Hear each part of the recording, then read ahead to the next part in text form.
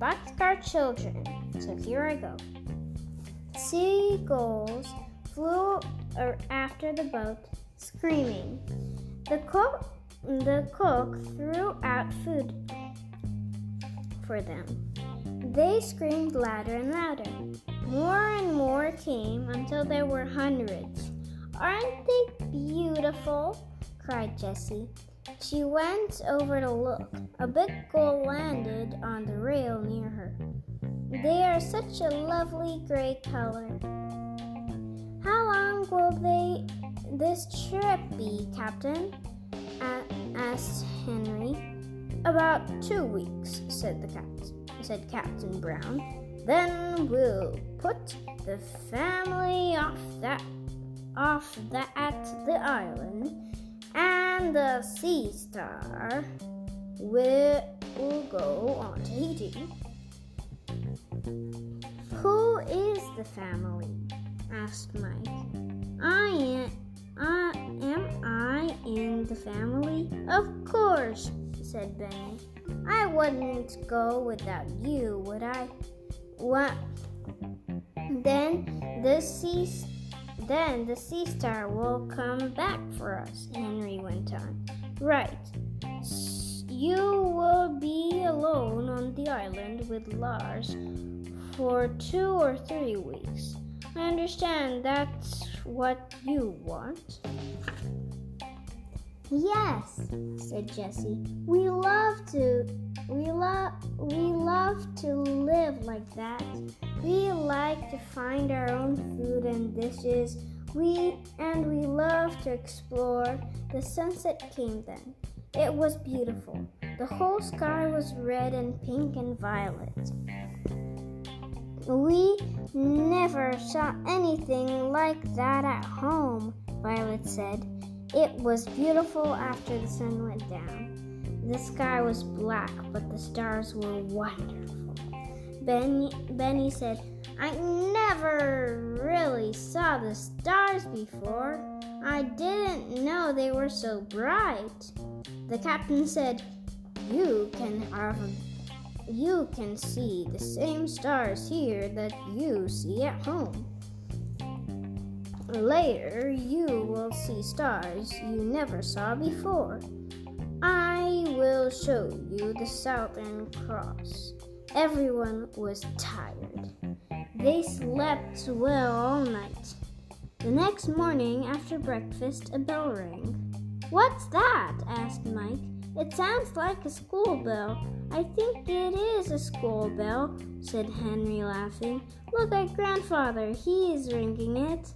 Mr. Alden said, "School will begin at 9 o'clock every day. You can sit in your chairs to get your lessons. You will find things you need in this box."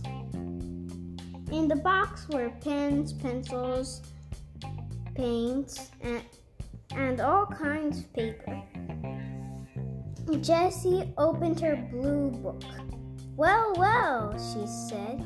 "Here is a lesson 1 about gulls and stars and fish." That's the picture I saw," cried Mike. "It's a flying fish." Soon everyone was busy reading. After a while, Violet got up. She took a box of paints out of the box. She began painting a picture of a seagull. Henry soon began making a picture of the Big Dipper in a black sky. The boys drew pictures of flying fish. "A whale!" cried Lars. Everyone rushed to the rail. "It is very near," shouted Mike. "Look at that tail." "There he goes, sprouting the water," said Henry. A lot of water rose in the air. Then came the proposals. "There are about 200 of them," said Lars.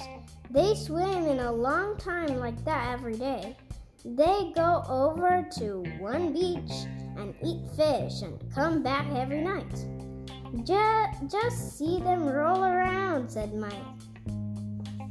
Are they round? No. You'll find a picture of them in your book, said Mr. Alden. I think that is lesson 2. So it was every minute. The children saw something new, and then they always found a picture of it in their books. I told you they were wonderful books, said Grandfather. There is a lesson about the radio room. You will like that. Bill in the radio room will show you the radar tomorrow. The next day, the children saw every part of the ship. They knew every sailor on the sea star. They had school every day. One morning, the family could not see land anymore. The bell rang for ship's school, and soon the 5 children were studying. Henry went to the rail and looked down. Now this is interesting, he cried. Come and look! They all saw a long white bag. The ship was pulling it through the water. What is that thing? Asked Mike. It's a piece of cloth made into a net, said Henry. It catches plankton. What is plankton? Asked Mike. It is made up of teeny tiny animals and fish eggs and seaweed, said Henry. Some of it is too small to see, but whales live on it. Jessie said, I've heard about it. I heard that we could feed a whole world of plankton if we wanted to. Why don't we? Asked Benny. People don't like it, said Jessie. Mike said, maybe somebody will find how to make it taste good. Maybe I will when I grow up. Good old Mike, said Benny. Maybe you will. I'd like to see what is in that net. The children looked up. Lars was coming. He said, if you come below, we will pull the net. Can we see the things inside? Asked Mike. Some of them, said Lars, but some are too small to see. We have a microscope, which is fun to look into. Isn't this exciting? Cried Mike. He ran down the stairs. A sailor had pulled in the net. He let the plankton run out into a big tub. The plankton was very bright colored. In the dark ship, it shone like red fire. Beautiful, said Violet. How awful it smells, said Mike. Just a good old fish smell, said Benny. You'll have to learn to like fish, Mike. Oh, there's a tiny crab, cried Mike. I can see right through him. That's a tiny little fish, cried Violet. And pink seaweed, the green seaweed. Mr. Alden had the microscope. He put it on the table. Then he gave Henry a piece of glass. Get some of plankton on that glass, he said. It was exciting when the glass went under the microscope. Henry had the first look. After all, it's Henry's lesson, said Benny. They took turns.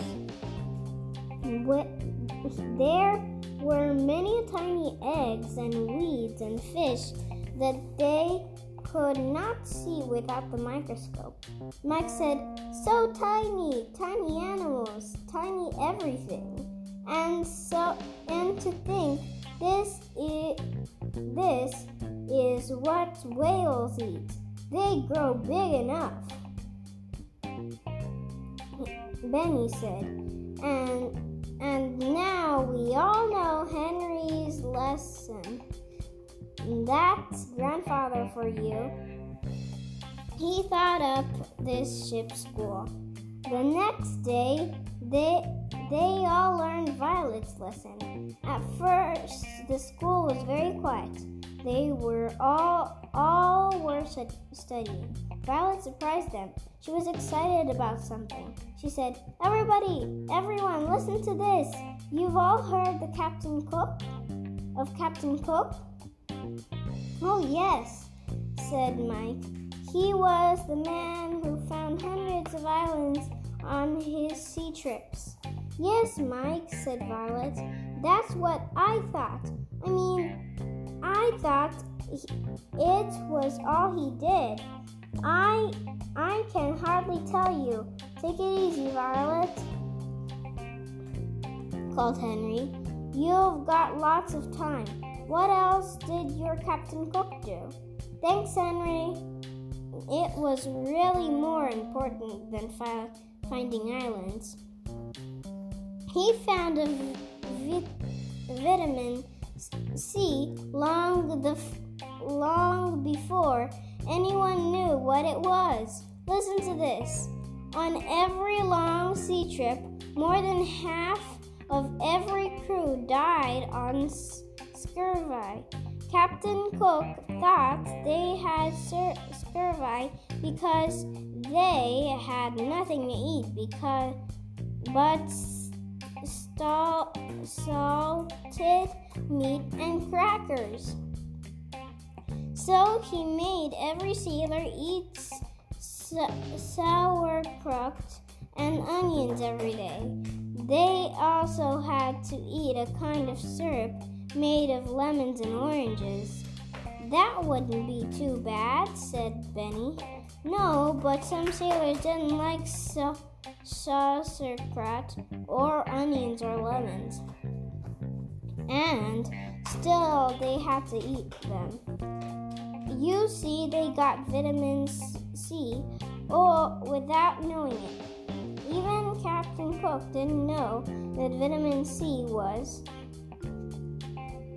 He just knew people didn't have scurvy if they ate sauerkraut and oranges. I suppose that's why we drink orange juice every day, said Mike. Exactly right, Mike, cried Violet. Then when Captain Cook got home after 3 years at sea, he had lost only one man. I bet that man wouldn't eat his sauerkraut, said Benny. I bet so too, said Mike.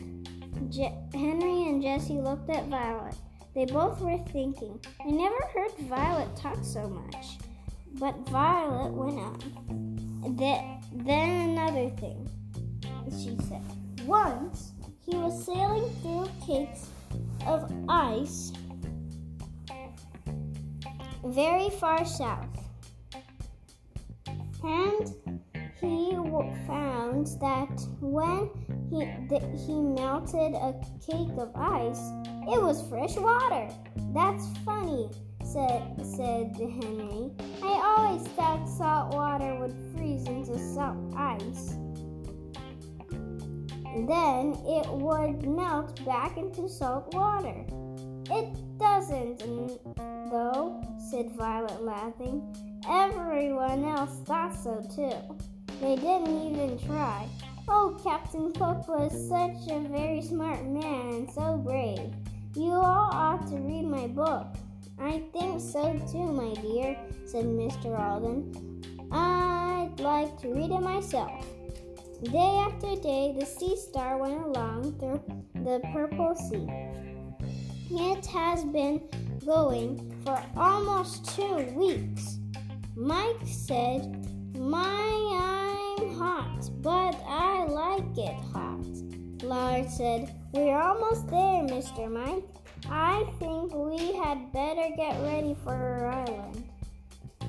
So that was chapter 3. Bye guys, see you later. See you later, see you later, see ya. See ya later. Bye guys.